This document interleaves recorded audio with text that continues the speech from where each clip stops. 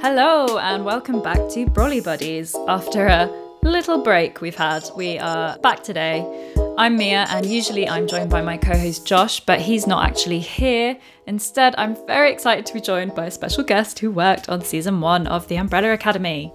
The production design is a huge part of the show, and so I am very, very happy to welcome to the show An Mer, who was an assistant art director on season 1. Hi An, welcome to the show. Thank you for having me. Very exciting to be here. So before we kind of get into it all a little bit more, could you tell us about your journey into set design and kind of all of that world of wonder? That's part of why it's so exciting to be doing an interview, because I grew up in a world where I did not know anybody who worked in film. I grew up in Calgary, Alberta, where there is technically a film industry, but it's quite small. So I never crossed paths with anybody who worked in film, and it was not even a reality. I think if someone had told me that was a thing you could do, I would have probably jumped at it, but I didn't know. So I ended up going to university to study architecture, landscape architecture, urban design. And then when I finished that, I went to go do an internship in Maui, which was really incredible. I had a friend who had done it, and I told him, "You're so lucky. Oh my God, I can't believe you're going to do an internship in Maui." And he said, "Well, you could too." He's like, "I worked hard and I applied. You could too." So I ended up on Maui. I was there for 6 months on an art estate, working with an artist called Tom Sewell, who's an incredible man. And his best friend is a Hollywood production designer who came to visit while I was there. And I had never even heard of a production designer. I did not know what they were or what they do. I was a little bit clueless in that regard. But then when he came to visit, and he was there for a few weeks, I learned a lot about what he did and what a production designer is. He described it to me as being the architect of a film. And I thought, well, that's so interesting. I was like, because I studied architecture. so how does that apply? How is that different? And we had a lovely little studio there in Maui on the estate, where we had a screen where we could project things, and we had quite regular movie nights. So we did a bit of a film study of this production designer's films. His name's Dennis Gassner, and he's done quite a few really amazing pictures, but including actually one of my favorite movies of all time, which is Big Fish. And so we watched that. And he had actually also done The Truman Show, and they were actually parts of the studio there that had come from the set of The Truman Show, because he'd sent it as a gift. And I was so shocked, and I was so starstruck. And he had just finished doing the James Bonds. So we were looking at clips of that, and we were so excited. We went to the premiere in Maui, and we were all went as a little group, and we were all so excited. So anyways, getting to look at his films and getting to talk to him about the project he was about to start, and him breaking down his script and explaining the process to me and explaining what a production designer is, I just became totally enamored with film, and it was absolutely life-changing for me. I basically called home to my family. I said, "That's it. Like, forget architecture. I'm going into film now." And they were so surprised. But of course, I was on an island at that point. So then I had to go back to North America and figure out how to break in, which was a bit of a feat. But I ended up going back to Vancouver, and Vancouver has a very thriving film industry. And actually, I think I got on a Greyhound. I got on a bus with basically nothing. And I said, "That's it. I'm going to Vancouver. And I'm going to work in film, whether it kills me." And I think basically within like 2 weeks, I had a job as an assistant. And then I think another 2 weeks after that, I was in the art department properly. So it moved pretty quickly.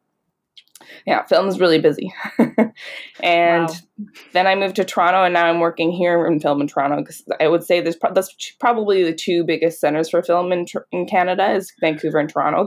There is film outside of that, but not quite as big. And here I am. Wow. So that is a really fascinating kind of way to have gotten into it. And I mean, I love, like, yeah, it just kind of seems very fitting, the architecture of film. Has it kind of has it changed the way that you watch film and TV as well? Were you a kind of big film buff before, or what's that like relationship been like for you? And do you, like, now when you're watching stuff, are you kind of thinking about like, oh, I wonder how they did that, or like that's X, Y, and Z? Oh, absolutely. You can't turn that lens off. And I'm sure I annoy my friends when I watch movies with them. We'll be watching a scene and I'll be like, oh my God, look at that graphic. They did a great job on that. Or, oh, this set is kind of lazy. You know, they probably, all they did was turn off the lights. This could be anywhere. Or, oh my God, this set is amazing. Like there was a great film that came out, Passengers, that, yeah. I mean, people had different opinions about it, but I just loved how it looked. Oh, I just loved the set design. And so I was raving about it for weeks, and everyone was like, oh, you know, the plot was kind of predictable. And I'm like, but the sets were so good.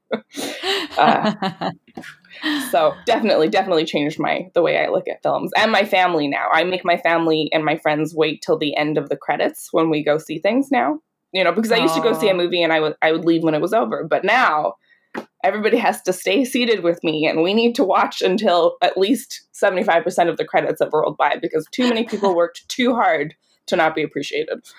So true. Yeah, I really agree with that.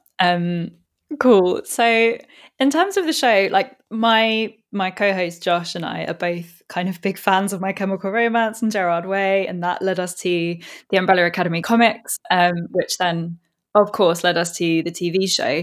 So I was wondering, sort of, how did you end up working on the Umbrella Academy, and did you kind of have any knowledge of it beforehand, or was it a totally new thing to you? I had heard of Gerard Way before because I used to listen to My Chemical Romance. Or, I mean, still do, but they haven't been releasing, obviously. But now they're back. Very exciting. Very exciting.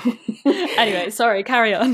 That part was really fun when I heard about it. But often when films come, we don't know what is coming, and it's based a lot by word of mouth. Mm-hmm. So sometimes you end up working on something really huge and you don't know that it's going to be huge, or sometimes you work on something that doesn't do very well, but the whole time you thought it was going to be great. So we're sometimes blind to that. And I ended up on Umbrella Academy by dumb luck, which I'm very grateful for, because it was a very exciting show to work on. But I was working on a different show, and one of the set designers on that show said she was leaving to go work on this big Netflix show that was coming up. And I said, oh my goodness, you know, I'm going to need a job. Who do I email? She told me who to email. And a week later I had an interview.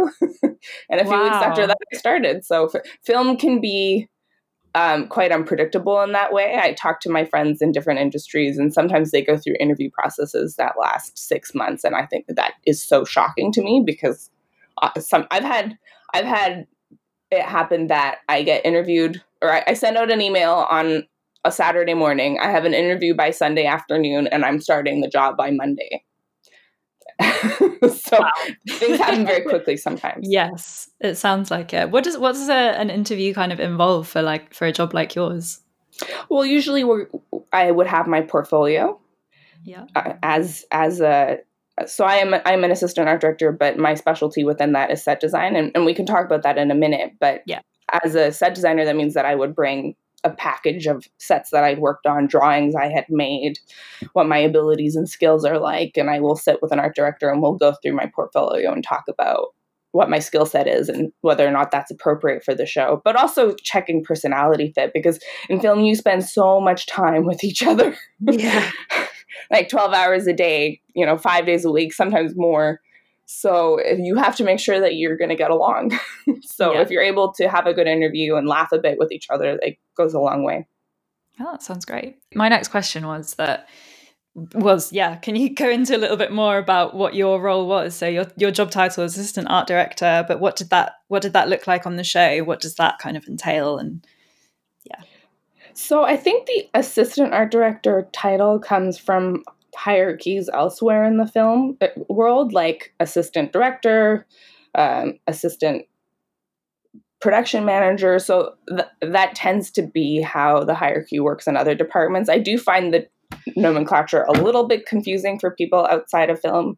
It's sometimes hard for me to describe what I do. I think really it's easiest to just say that I'm a set designer, but how the overall structure works is at the top of the art department, you have the production designer. And the production designer, like I said earlier, is the architect of the show, of the production.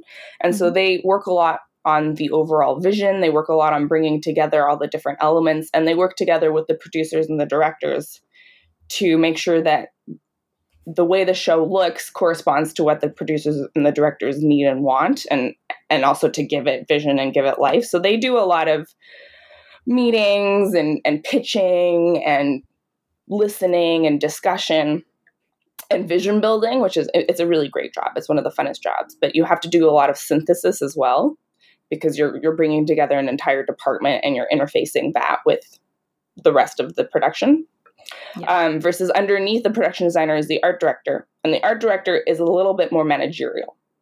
So compare that to other industries like marketing or editorials, where the art director really, I think, is more of the creative vision. In film specifically, the art director tends to be more of a manager. And I mean, that will vary from show to show. Sometimes art directors have to step up to the plate and do some creative work as well. But typically, art directors are meant to manage things like time, budget, crew, persona, managing different relationships within the show. So if there's something happening that another department needs to know about, like special effects, they'll often do coordinating between different departments. So I, as a set designer, would usually get hired by the art director because they're managing crew.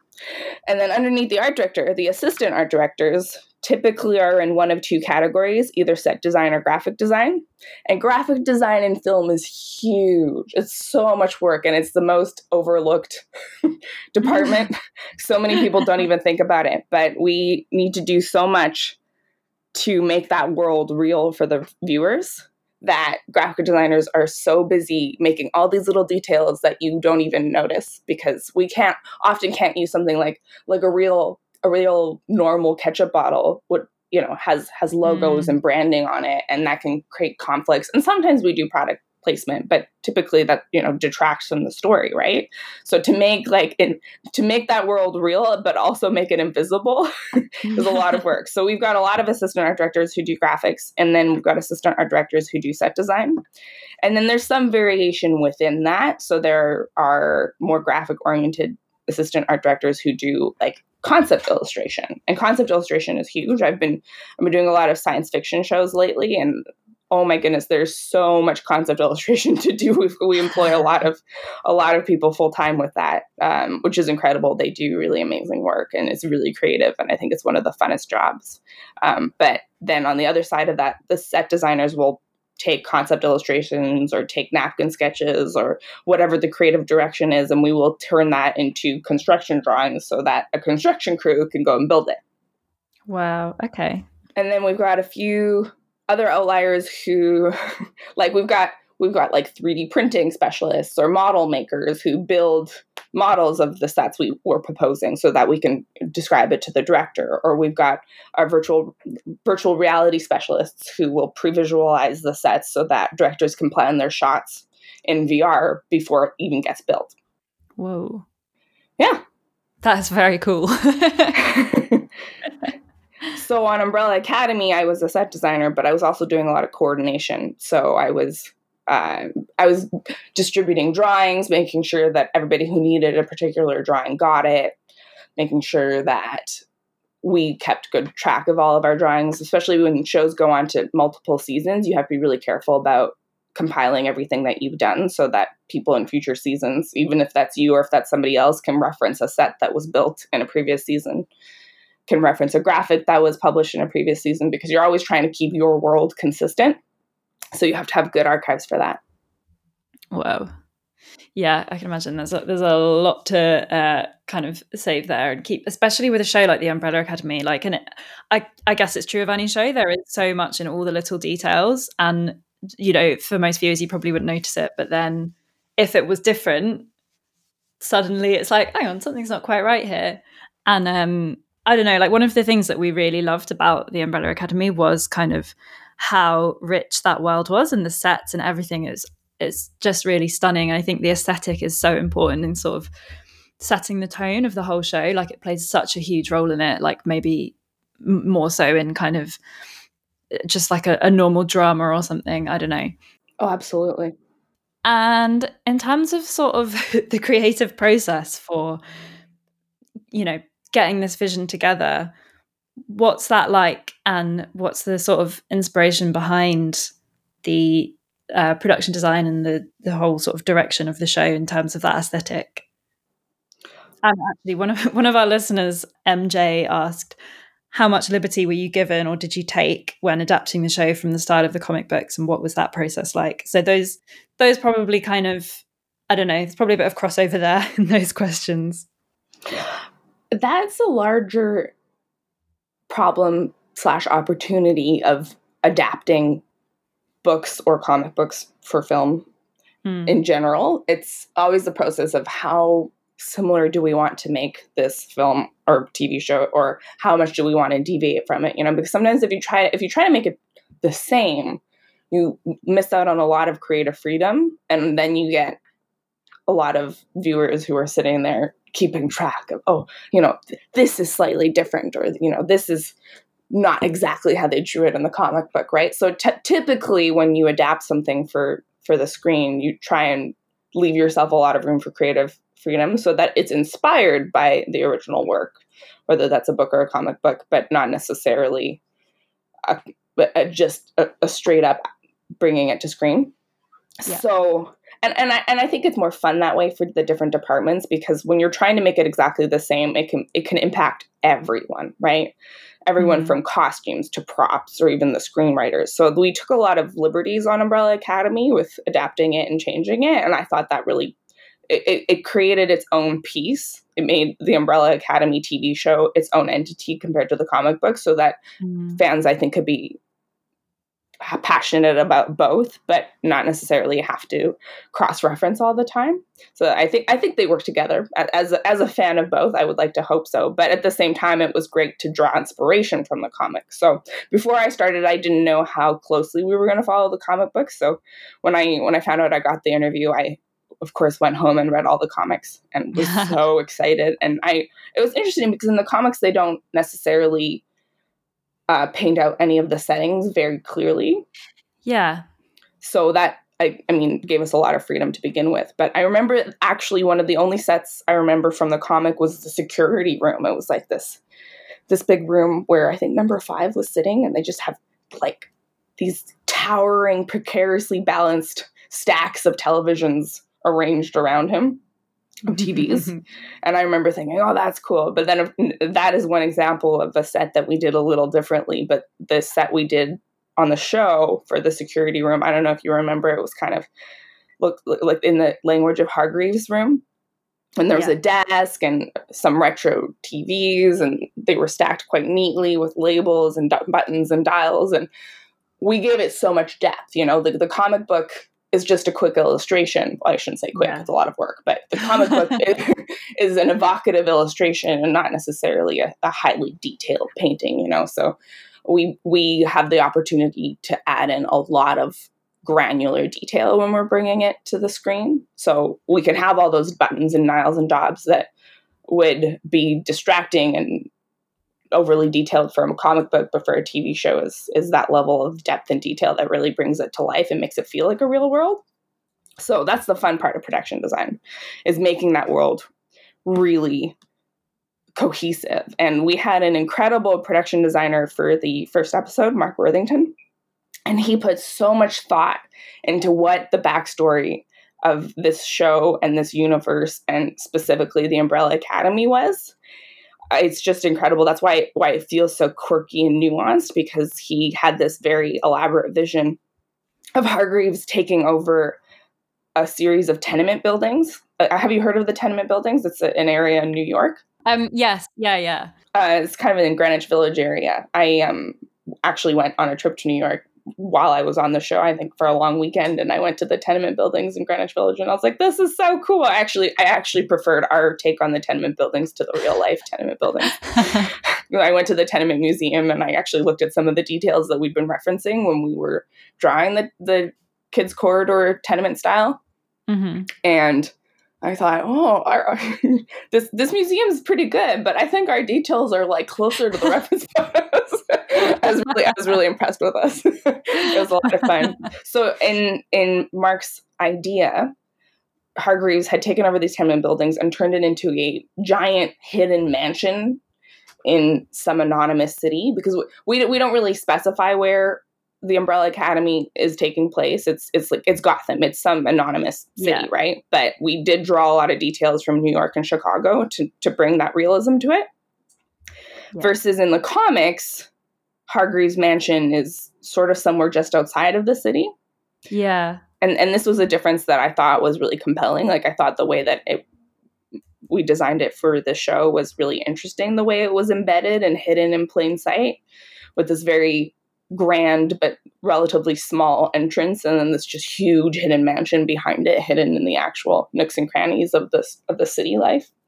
Because there was the way that he'd conceived it, there was a few tenement buildings side by side, but he'd kind of gone through it perpendicularly. So we had like an adjacent butcher shop that had once been part of that block that was now part of this mansion that we boarded up with papers, and that became the kids' area kitchen. And I thought that was one of the coolest sets. But it also was part of this contrast between all the areas that Hargreaves had for himself, which were very grand, very well furnished, very expensive with their finishes, compared to the kids area, which were falling apart, older, cheaper, darker, more bric-a-brac. And bringing that to our drawings and building that was a really cool process. Yeah, I mean, the mansion is just it's kind of obviously one of the sort of key settings of the show, but it's just fantastic. It's like all the detail in it and the difference between every room. And I mean, I know there's some bits, I think in Five's room, there's a thing, and I think other people have picked up on it.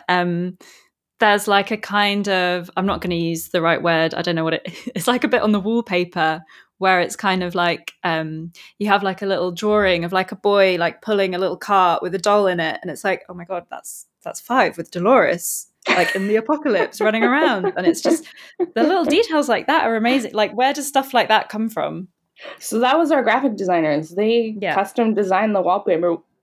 that's the level of graphic design detail that I'm talking about. Exactly. And normally it gets overlooked in a lot of shows, but it's really fun to have such passionate fans who are seeking that out, because that was absolutely thought of, and that was absolutely part of making that a special world. Yeah. We actually did Five's bedroom a little bit later on. A lot of the sets we built in the beginning, like most of the mansion and the academy itself was built before we started filming, because we wanted to be able to move through the whole thing freely, and because it took so long to think of it, design it, and build it. Yeah. But number 5's bedroom came later, actually. Interesting.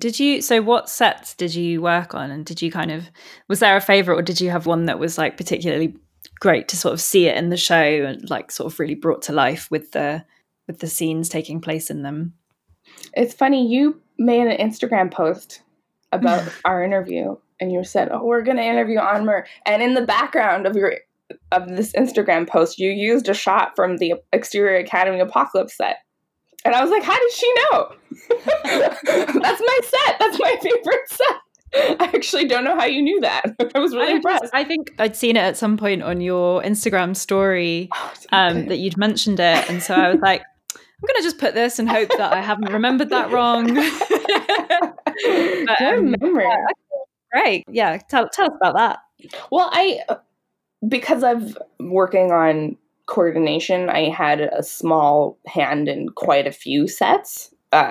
So I was also very proud of the Great Hall and the living room. They were a big team effort in a lot of ways, but I have a pet love of the Apocalypse set because I got to draw that one completely myself and manage it. And that was a lot of fun to go from looking at a drawing to looking at the built thing and being like, oh, see, there's that thing that I drew right there. Of course, the exterior of the academy was actually, in its non-apocalyptic form, it was actually a location in Hamilton, and we did a few things to the exterior to spruce it up, make it our own, make it a little bit more grand. So that was done by a few other set designers who I love, and they did a great job. And so then when I was drawing the broken down apocalyptic version of the Exterior Academy, I was referencing their drawings. So I was drawing something that referenced their drawings that was referencing the real life exterior. So film can get really meta like that, but it was still a lot of fun, especially because when we went to set that day to shoot that exterior apocalypse, it was very exciting to see these huge green screens. We shot that in a parking lot, so it was all out in the open air, and there were all these departments with their trucks and fog and smoke and special effects making fire and ash everywhere, and these giant green screens being held up by cranes because we were out in the open air and not in the studio. So it was a bit of a chaotic set, but it worked beautifully. Yeah. Yes, I mean that whole scene is incredible. I love that. It's one of the best sequences, I think, in that episode where you see where number 5 has been, and you've got like the whole kind of flashback, I guess, of the moment when he went and he's like running and running and running, and then suddenly he's there, and it's just like, it's so dramatic, it's brilliant, it works perfectly. So yeah, I love it. And I think the fact as well that like you mentioned before, you have the mansion is it's in the city. It's not just kind of off on its own and on a hill somewhere like it is in the comics, and it adds so much.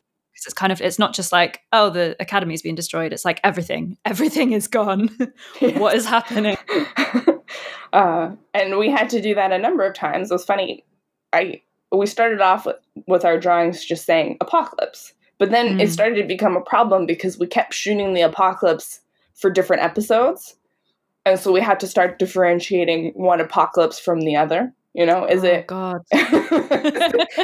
like fresh apocalypse, or is it the apocalypse once number 5 is an old man? Which part of the apocalypse? Is it the destroyed library, or is it the rubble by the exterior academy, or is it anonymous apocalypse? It was starting to become a very, especially because a lot of the apocalypse sets is just piles of rubble, which makes it quite different from a typical architectural drawing. You know, you're drawing this weird blob on the paper, hoping that it looks like the pile of rubble and that someone can distinguish one from the other. I actually wish we'd had a drone on that show. In hindsight, that I think would have made it a lot easier, because you just throw the drone up in the air and you can get a good aerial shot of what all the different piles look like. But we didn't, so we would walk around these piles of rubble with tape measures, sometimes covered in snow, trying to pick out reference points to give it some hope of accuracy. Yeah. Other sets that I felt a special attachment to were Klaus's bedroom and Klaus's bathroom. Klaus's bathroom was a lot of fun for me. That was my set too. And Mark Steele was production designing that episode, and he had a really quirky vision of this bathroom that didn't make any sense and was quite cobbled together. So he had a few ideas for references, and then he wanted some of the bathroom to just not make sense. Like, that was the aesthetic of the kids' areas within the mansion, was that it was a kind of architectural palimpsest where you could see what had been there before, but you could also see what had then been adapted for, and then how it had decayed over time and what it was today. There was supposed to be a very layered set. So as opposed to, let's say, if I was working in an interior design firm and I was designing a bathroom, everything should look good, right? Everything should make sense and be resolved and have clean lines and trim dyeing properly into corners. But when we were designing this bathroom, we were trying to make it look a little off and a little weird. So that's one thing I like about working in film, you know, and like the apocalypse set, like, here, design something that's destroyed. Yeah. It's a lot of fun. And then Klaus's bedroom was a lot of fun because not only did I draw the walls for it, then the scenic department needed references for how to make Klaus's room look more bohemian and more his own, because Klaus is so particular with his personality. Mm-hmm. So our graphic department thought, well, why don't we draw all over the walls, as if, you know, Klaus is some rebellious, angsty teenager, just drew all over his walls. I don't know if you remember seeing that. Mm-hmm. So then our graphic designers were like, oh gosh, what are we going to write in these walls? Like, our scenic department is going to actually do the writing, but we need to provide them with references. Like, what do we do? And they're like, okay, guys, like, do you have like old journals? And I think they were joking, but I had old journals that I could. I had a lot of angsty, terrible, but also amazing poetry to give them. And I I had it all digitized too, so I sent them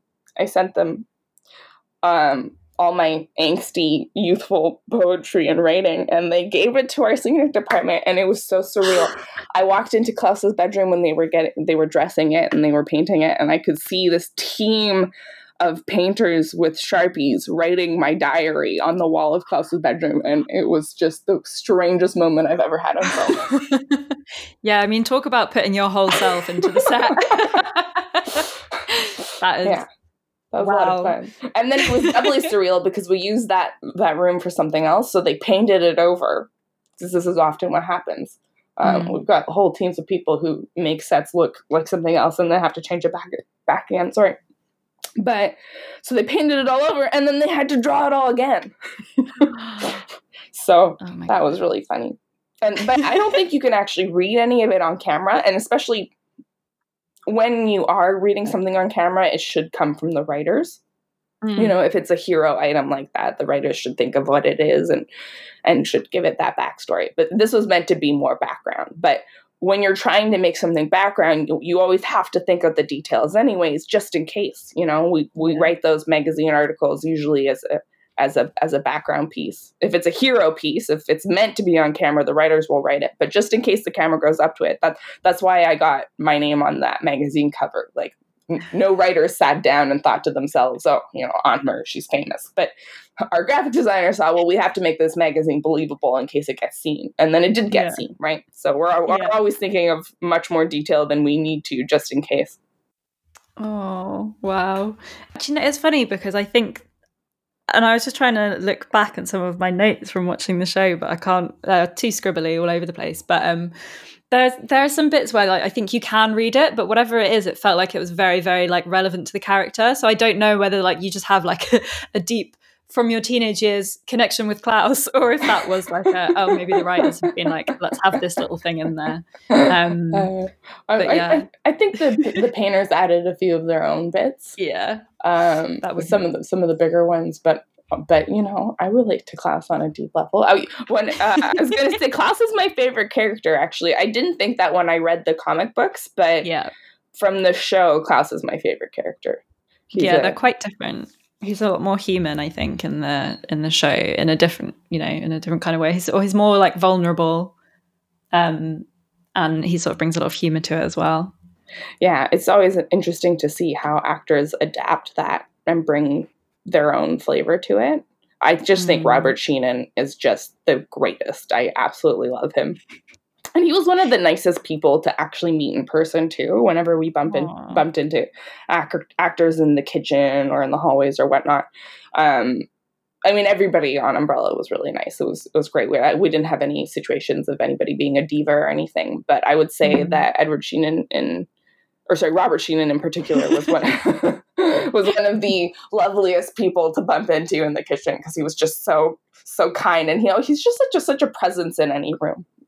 Oh, so I can imagine that. It was extra fun getting to design his bedroom and the bathroom that he for some reason, he's the only person who ever occupied that bathroom. So we called it Klaus's bathroom, even though it was not particularly his. But did Robert Sheehan know that that his room, the set of his room, was covered in your diary? No, I didn't bump into him around that time, but I should have told him. That would have been really funny. Yeah. If I ever get the chance to talk to him again, I will tell him.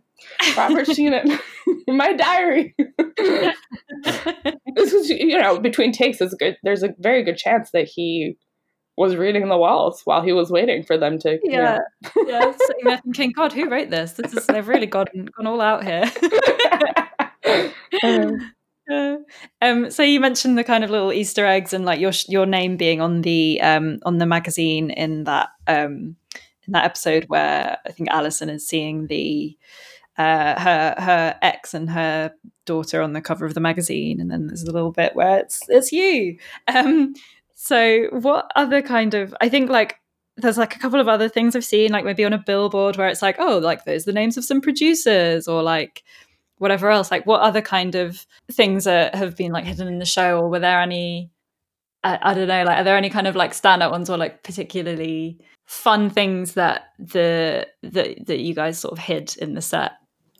Well, there's the larger question of what counts as an Easter egg, because technically, I think Easter eggs originated in video games, and it came from a point of authorship where the video game producers wanted you to find out who made it, and they wanted you to find this thing that was just about credit and about discovery and about seeking it out. And so I think sometimes in shows we're really trying to do that, like with the wallpaper with Klaus. We wanted that to be a detail that tied it all together. But at other times, it's really for utility. Like, and not to burst a bubble. It's just like a reality of working in film that I certainly did not expect before I started in this industry, is that clearances and legal issues with names is a huge deal. And I never would have expected that. That's why our graphic designers, one of the reasons our graphic designers are so busy is because we're having to create everything from scratch, because it's become such an issue of seeing your name or your brand or something that you've done on screen without your permission. To the extent that we actually have people who their full-time job is getting in touch with different companies and individuals to get their permission to use things, because it's just so much work to do everything from scratch, right? Sometimes you want to have an art piece hanging on set, and you don't want to hire someone to make a custom art piece for the show, especially in part because that takes a lot of time, and in part because you like this art piece and you want it there, right? So we have to have people get in touch with those artists and send forms and get their permission. And the same thing goes for using people's names on camera, weirdly. So a lot of the time we end up using crew names, because having people's names on set is often part of what makes it real. And yet using and making up names is a large legal process, to the extent that you have to send them a list of names for approval. And then you have to get lawyers to take a look at it and do searches and get back to you. So, and sometimes sometimes that's not even allowed. Sometimes it disrupts from the world too much. I've been on other shows where they just say, you know what, no names, we're just going to put numbers or something. But then of course that makes it really fun for the people who work on the show, because we end up having our names all over the place. And I think my favorite instance of that is when your name ends up on a whiskey bottle, which is hilariously common. I'm sure that's happened to almost everyone who has worked on a film show, is that your name has been on a whiskey bottle somewhere in the background. So I'm going to really look out for that now. Yeah, it's a thing. I see that frequently, even on space shows, because people still drink whiskey in space, weirdly. So I wouldn't say necessarily that it was very intentional for us to scatter our names throughout the show, and like we're not expecting fans to like go cross-reference the IMDb and to every magazine article they see on camera, and yet that's what the fans are doing, and I think that is marvelous and surreal and absolutely hilarious. But if you want to do that, there's lots of instances where that happened. I was working more on set, so I wasn't totally paying attention, but some of the times when we all were laughing about it, some of the best instances of that are the tombstones in the mausoleum. Oh wow. Yeah, that was surreal, seeing my name on a grave. And everybody else's, all my friends in the art department, all of us dead in this mausoleum. Wow. As well as, I think the other best example is the posters in the boxing gym had different crew members. And then that one was really funny, because you've got different crew members facing off in so-called famous boxing matches, right?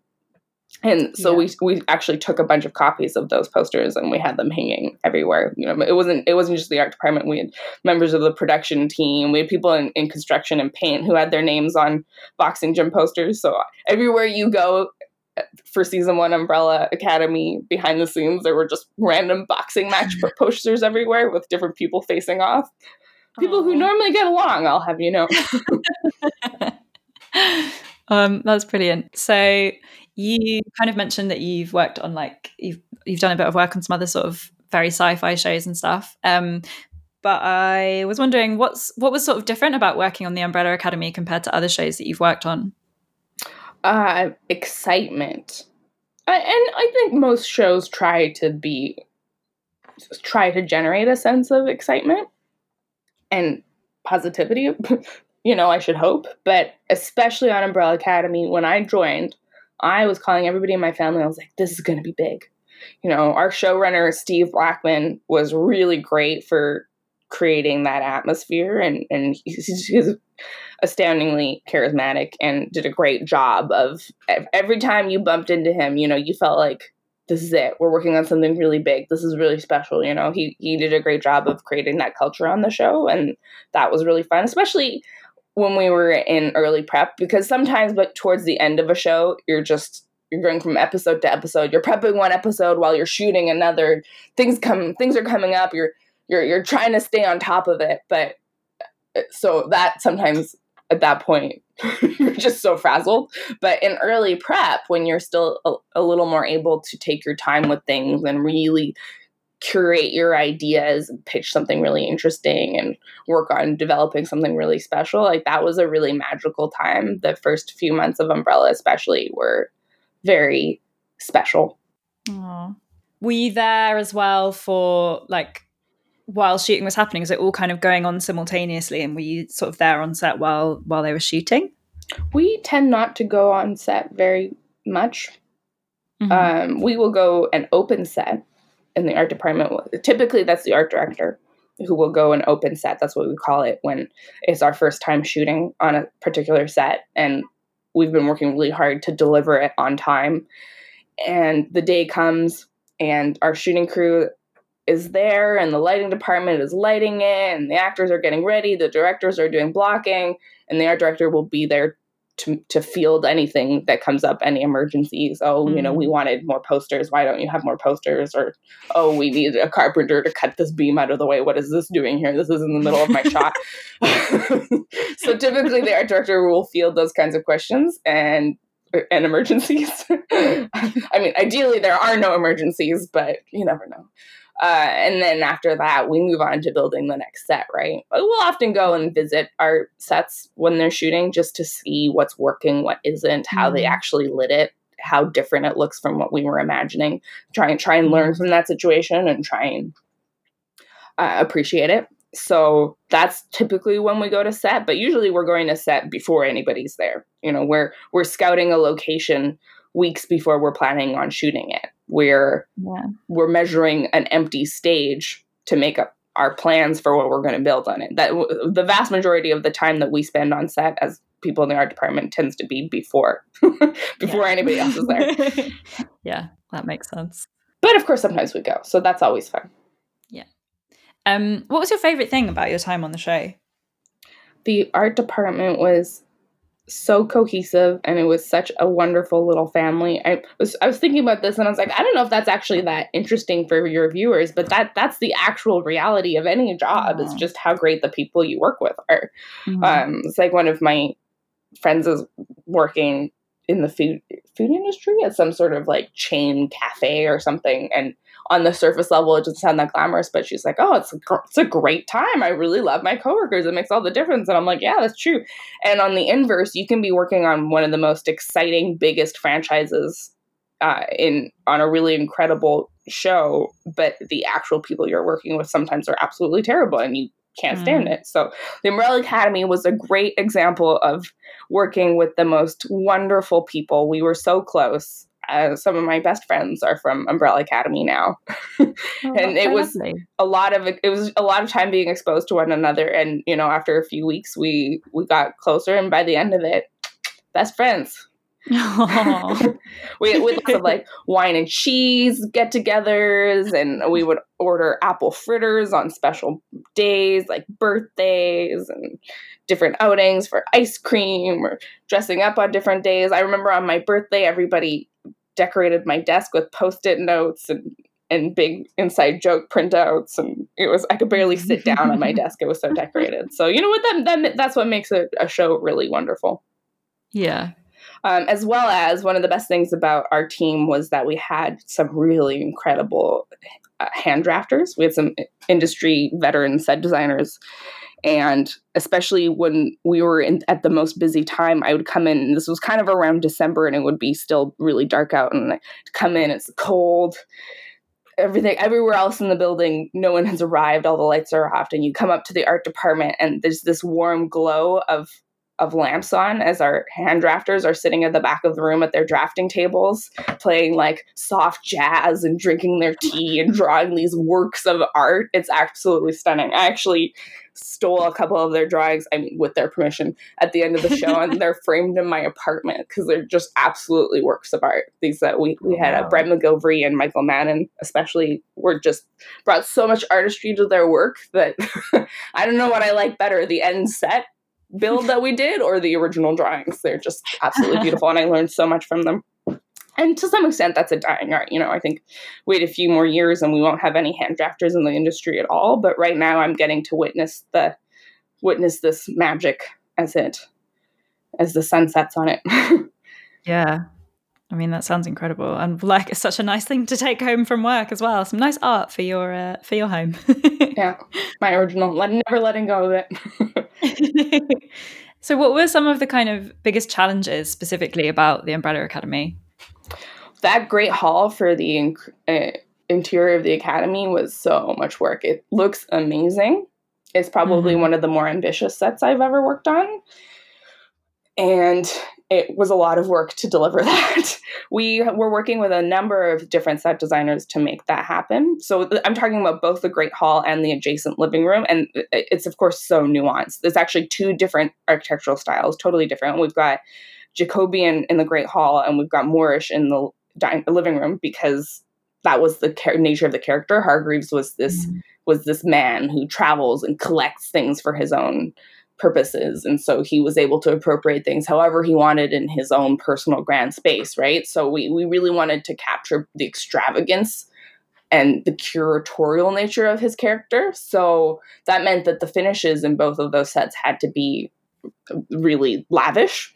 Of course, it's still film, so we're not necessarily putting real marble in or anything. But even trying to fake an expensive finish is quite expensive. So we had scenic, like, members of the paint department applying that really special wallpaper in that in the living room, like, around the clock for weeks. It was crazy, and our graphic designers worked for weeks on that wallpaper.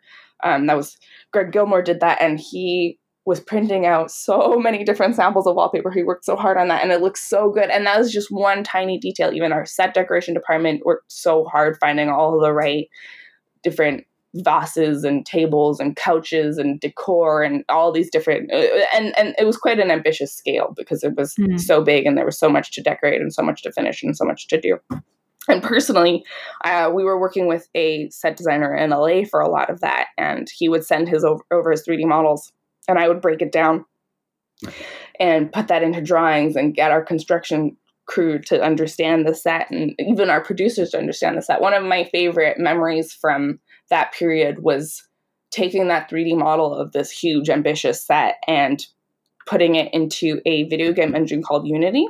And then I would do walkthroughs with the producers and the directors of this set so that they could understand the space and what they could do with it, so that they could approve it and we could start building it. So it was a really fun moment, is moving through this kind of video game with the director with the arrow keys, and he was making jokes like, oh, can we shoot anything? Like, what kind of weapons do I have? And I'm like, no, all we can do is move through this. But it gives a really good idea of what you're going to do, and especially weeks before anything exists, right? So it's becoming more and more common. I've worked on a couple shows now that have VR specialists, especially for that, so that we can understand a space, because not a lot of people are very good at reading drawings. And even if you are good at reading drawings, nothing really compares to actually standing in the space. So yeah, the Great Hall, really quite challenging, but really rewarding. Yeah, I mean, it looks incredible on the screen. But yeah, I guess there's this is like one sort of area of work and of the industry where like technology must be just kind of playing such a huge role in changing like how things are done, like using VR, using all things like that to be able to bring things to life ahead of shooting. Anyway, you kind of already said your favorite character is Klaus. What do you love about Klaus? Oh, I love his sense of presence. I don't know if his power is the power I would want, because that, of course, is quite dark. But I think that's probably part of what I like so much about him as a character is I think mental health is a really important issue to talk about versus Alice, like for example, Allison's superpower, which is probably the superpower I would want, regardless of the fact that she struggles so much with it. That's probably the most desirable one, the capacity to will things into existence just by saying it. But Klaus's power gift, however you want to refer to it, of being able to talk to the dead and the ramifications on his psychology I think are really interesting, because even though most people, even though no one can actually talk to the dead, I think that capacity to be haunted by the past or trauma is very real, and the way that he struggles with it, the way that he copes negatively with it and then tries to grow from that, I think is one of the more relatable things on the show. Yeah. And I think that's a great thing to bring awareness to. I think Sheenan does a great job with it, and I think that issue is close to my heart because I think it's so real. So yeah, he's my favorite character for that reason. But no, I would not want his superpower. Yeah, no, it is.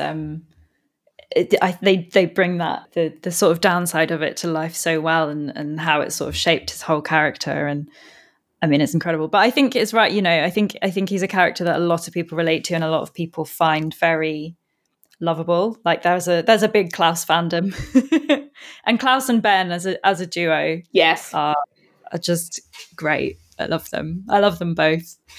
So, have you got any fun stories from set that you could share with us?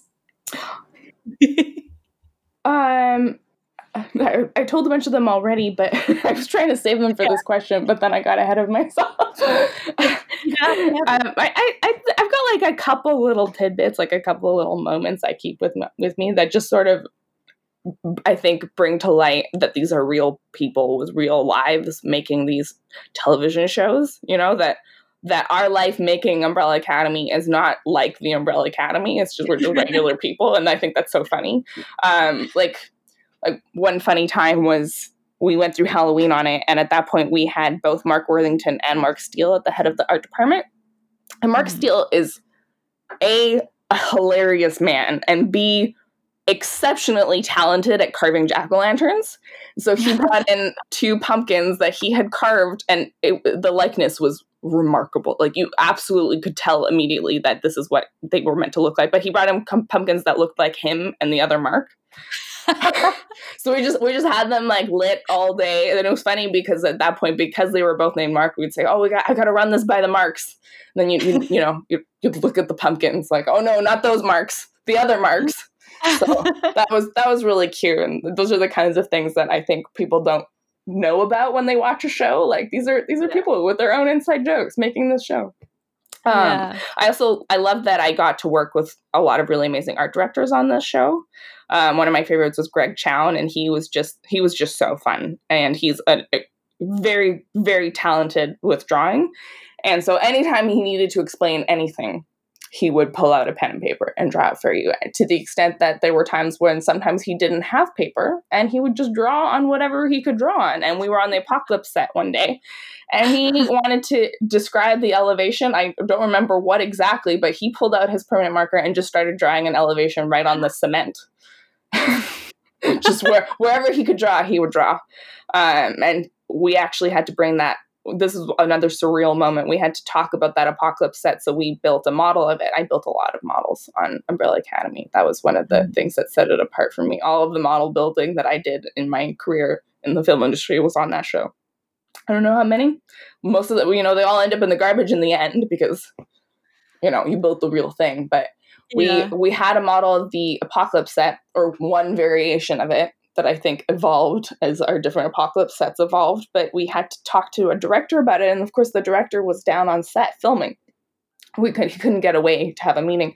So Greg Chown and I pick up this foam core Apocalypse set and we're like carrying it down the hallway and like through doors and onto set, and we're like squeezing through people. And we're like, sorry, we have to show this Apocalypse to the director. Like, we just need a minute with him. And we're like there bathed in the light of the set lighting and pointing out at this little Apocalypse set to the director just between takes, just to make sure that he gets from it what he needs. And And that kind of thing happens a lot, actually. I think anybody who works in film and listens to this will probably say, well, of course, that's how it goes. But these were things that I think when I step outside of it and I think about it from the perspective of people outside of film, I'm like, this is what it's like.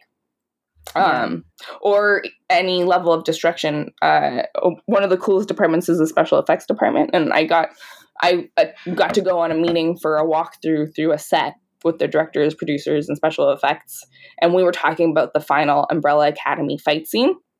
Mm-hmm. Because it's difficult, to make something look destroyed quickly and in a way that actually still keeps the set standing, because we need it safe for people to be there, right? And of course, when you start tearing down the walls, you'll see that it's the studio behind it, right? So you have to be really strategic with that. So what special effects does sometimes in these situations is put squibs on the wall, and those are little like packets that explode.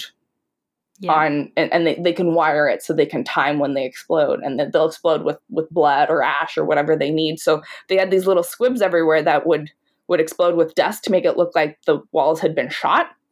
And we were doing this walkthrough and we were planning out where all of these imaginary bullets were going to go. And our special effects coordinator had this little pack of cheerful green Post-it notes, and he was just walking around slapping green Post-it notes everywhere, and it looked so absurd. And then of course it looks great on camera, but without any context, and we're so lucky that we actually can do that, and we're not just stuck with little green Post-it notes everywhere. Yeah. Oh, it's brilliant. One of our listeners, Jenna, asked particularly, what's your funniest memory from helping make the show? So would it that you can share, would it be one of those that you have just shared with us already? Oh, yes, probably. If I think of something else, though, I'll get back to you. Without any... I know, it's always the hardest to...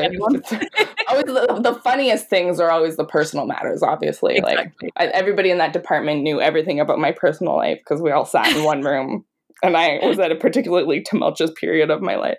And now I see people, and they're like, oh, how are you doing? How's it going? I'm like, oh, I'm great. I've got a great partner, great apartment, great life. And they're like, oh, I'm so glad everything worked out for you. So, yes, the funniest thing I think always comes down to the different antics between people, and running around, working with different people, meeting different people. Sometimes a daily comes onto the show that you've gone on a date with before or something like that. And of course, it all gets very dramatic. But that happens on any show, and that's always I think one of the funniest parts. But in terms of specifically being related to the Umbrella Academy and the actual plot and storyline, I think definitely having my diary on the walls of Klaus's bedroom was the funniest for me. As far as incidentally, and of course there's always funny things that happen with, you take down a set and, oh, actually we are going to shoot in there anyways, or the one measurement you didn't take is the one measurement you need, but that always happens. Yeah. Do you have any advice for anyone else who's wanting to pursue a career in set design? This is my chance to promote my friend's blog because she is amazing. And I would start by reading Rose Legace's blog. Rose is a local Toronto production designer, and her blog, Art Departmental, at artdepartmental.com. So that's art and then department and then ental, as if you're going crazy because you go crazy. I actually discovered her blog way back before I ever moved to Toronto, and I've been reading it for years because there aren't a lot of really great up-to-date resources about what the art department is all about. When I started to break in, and I knew nothing. I came from architecture. I knew nothing about film. I never went to film school. I didn't really know how anything worked, and I was really lost. And so I kept asking for advice, and people referred me to some good books, but some of the books that exist are very, very outdated, referencing movies that I, having never gone to film school, they're great movies, but I had never watched them. I didn't really know what was going on. They're still talking about filmmaking in Hollywood back in the 50s. And of course, it's evolved a lot since then. So I really, really appreciated a really modern resource. Rose posts a lot of relevant things like reading list guides, articles, and she does interviews. And she actually did a great interview with Jim Lambie, our amazing set decorator on Umbrella Academy, and he goes really into depth. So anybody listening to this podcast, if you're enjoying hearing about what it's like to be in the art department on Umbrella Academy, I highly recommend to go read their interview. He has the set decorator perspective, so some of his details are a little bit more specific to that. So he's got like photos of different fabric samples for wall hangings and carpets and what it was like to purchase light fixtures and couches. So that was a different perspective, but also very granular, very, very interesting. And he does a great job of describing the show from that perspective. So I would really recommend going to go read that. Amazing. We'll pop a link in for it. And is there anything that you're working on at the moment that you'd like to point people to? Well, I wish that I could. I don't think I'm allowed to talk about it, but so I know. This is the bane of my existence. Here I am talking about a project that in my mind it was 2 years ago. Like trying to remember these stories, and I'm like, I don't know. What was that? What was happening then? I do recommend that listeners check out The Expanse. It is quite different from Umbrella Academy, but it is also a very rich and detailed world with great characters. That was what I was working on last year. It's on Amazon Prime now. There are a few seasons out already. I mentioned that I've been getting into sci-fi lately, and that is one of the examples. It's a really richly detailed world that is based on a book, the Expanse series, and I find, I don't know, maybe there's a trend lately of books being adapted for film and television, and I find that some of the better TV shows tend to be based on books just because there was some other writer or world builder who thought everything through originally. So then by the time film productions get to it, they can, they don't have to argue about where the story should go. So I find that's very helpful. Great. Okay, fantastic. Is there anything else before we go that you would like to share with the listeners or the world at large? If you're interested in working in film and this is something that appeals to you, like do your homework, figure out what your local union is, talk to them about how you can get involved, what the process is, because it's a very rewarding, very tiring, but very rewarding industry. And nothing has really compared to the magic of coming together with people to work on a big thing and to dissolve into the teamwork of it and the camaraderie of it. When I first heard about film from Dennis Gassner way back on Maui, that was what he talked about the most, is just the magic of being together with this team of people to make something so surreally beautiful. And that's why you stay. That's why you do it. That's why you put up with the long hours. It's because it's, even though, like I was describing, some of the behind the scenes things don't always come off as that magical, it still feels like you're the luckiest working in the coolest industry every day. So thank you very much for having me. Thank you so much for joining us, Anne. It's been really lovely chatting to you and hearing all about your time on the show and all these other little sort of tidbits. It's been really fantastic. So thank you so much. And thank you for spending such a long time talking to me today. Oh, my pleasure. Thanks for having me. As ever, thanks for listening. And you can check out the description for a link to the art departmental website and interview with Jim Lambie, the set decorator that Arne mentioned. And if you enjoyed our interview with Arne, please do leave us a review and a rating. If you want to get your questions answered in the future, you can follow us on Twitter and Instagram at BrollyBuddies to keep up with what we're doing and any future special guests that we might have on. And also let us know what you thought, because we do love to have a chat. So until next time, bye!